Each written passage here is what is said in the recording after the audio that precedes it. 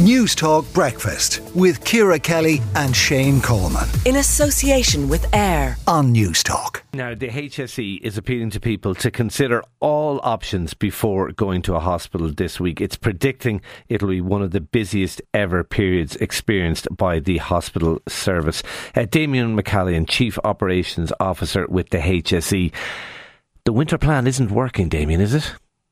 Well, what we're experiencing at the moment are particularly high levels of respiratory illness in terms of COVID, flu and RSV, and we've never had that before. We have over 700 patients in hospital with COVID and 700 patients with flu, and those numbers are continuing to rise. I suppose our plan was based on a number of elements. Firstly was bringing in capacity over recent years, 1,000 beds, 2,000 staff in the community to assist with hospital avoidance, additional diagnostics, 250,000. The second leg of the plan then was around particular investments this winter, 168 million around staffing, additional community beds, home care, ambulance services and extending the hours in our injury units. And the last leg, which is where we are now, Shane, is in terms of what we call our escalation measures.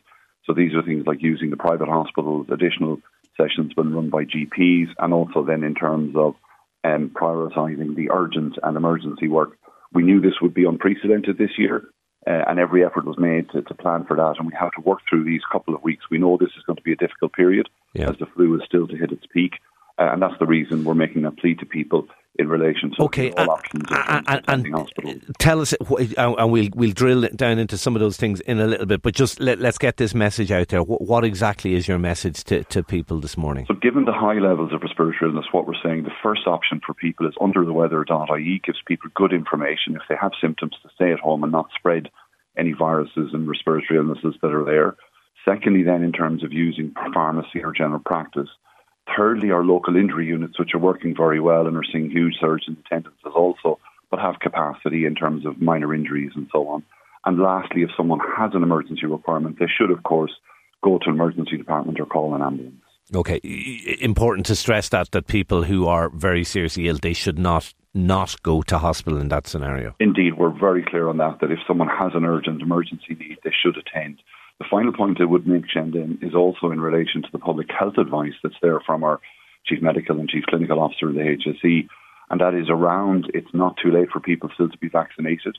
We know that we've had good uptake on the flu, less so on COVID, particularly those in vulnerable groups and elderly people and healthcare workers. So we're still encouraging people to come forward, a wide range of options available, because that can still support us over the coming months in terms of giving people the immunity, and in particular for those perhaps who are around people who are immunocompromised or elderly in terms of preventing them from catching those illnesses. Sound advice. And look, there is no doubt there is, as you say, a sort of a perfect storm with the various illnesses that are circulating.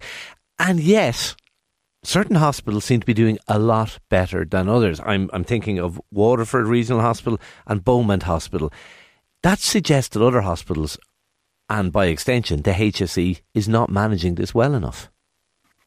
Yeah, I mean, it's true that some hospitals are faring better than others. There's a range of factors there in terms of capacity within the hospital, the local community in terms of availability of home care, private hospital nearby proximity in terms of availability. Better management? Well, of course, operational management is really important. And what we do is we look at hospitals like Waterford and Beaumont, and Tullamore is also performing well this year.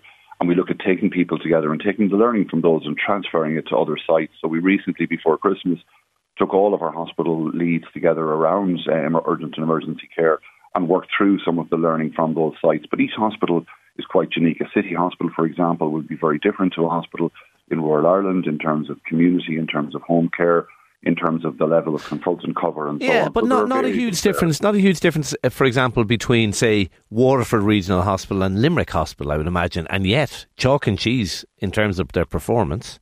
The population catchments would be much larger in Limerick than there is in Waterford. But I mean, I guess our key point here is we look at the learning from sites that are working, and some of our hospitals have indeed done very well.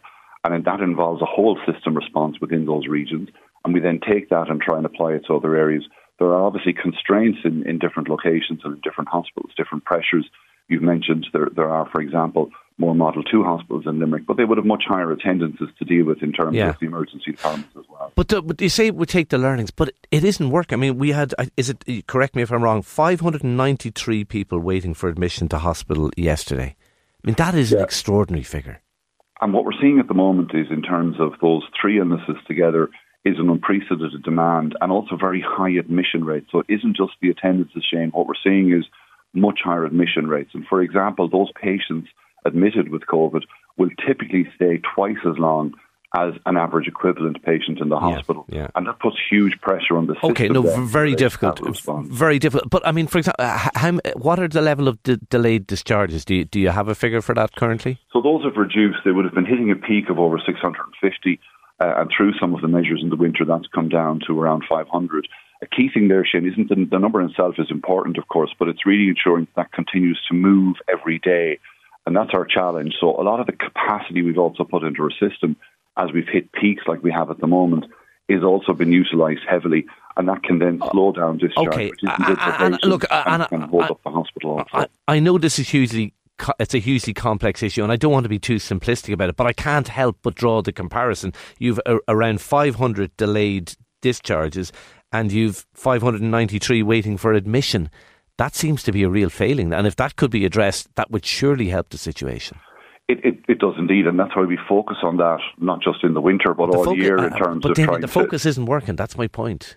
Well, the number of people who come on and off that list, those aren't the same people every day. So if I'm on that list as a delayed patient today and I move, for example, to a rehab bed, I may be in that rehabilitation bed for 5, 10, 15 days.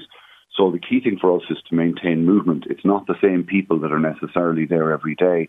It's really important for us to generate that movement. So the community capacity is just as important, and that's why we're making a lot of investment in that in recent years, and indeed additional investment through the winter to try and support that. Yeah. But the levels of pressure we're seeing at the moment are unprecedented in terms of the 3 illnesses at the same time and the demand that that's placing on our system, not just in. How long do you expect that demand to last for, Damien? We don't believe we're at the peak, Shane, at the moment in terms of the public health projections would show that we're on the upper end in terms of our pessimistic modelling, in terms of the scenarios, but also that we're still got some way to go over the coming weeks to deal with that. So we certainly are going to see a very difficult period in January, and our hospital staff are working really hard to try and make it as easy as possible for patients, as indeed are all our staff and our community and our ambulance service. Just before I let you go, Damien, a report in the Irish Times today from Paul Cullen saying the processing of cervical check samples in Ireland has recommenced more than a year after that cyber attack knocked out the only Irish lab working for the screening programme. A small number of samples processed at this new facility in the Coombe. When can we expect that lab to be fully operational and all of the samples to be done there? Yeah, so this is one of the commitments, Shane, we made way back early on in the cervical check responses as a result of Dr. Scali's report to develop a new national screening laboratory at the Coombe, and it's good to see that is now open. It will be a gradual process. Laboratories have a gradual take-on process around accreditation and numbers, so we'll gradually grow in terms of staff over the coming year in terms of increasing the number of samples being processed through that laboratory. But we will always, for resilience purposes, again, one of the learning is ensure that we have 2 laboratories so that in the event there's any issue, our cervical screening programme can continue to function.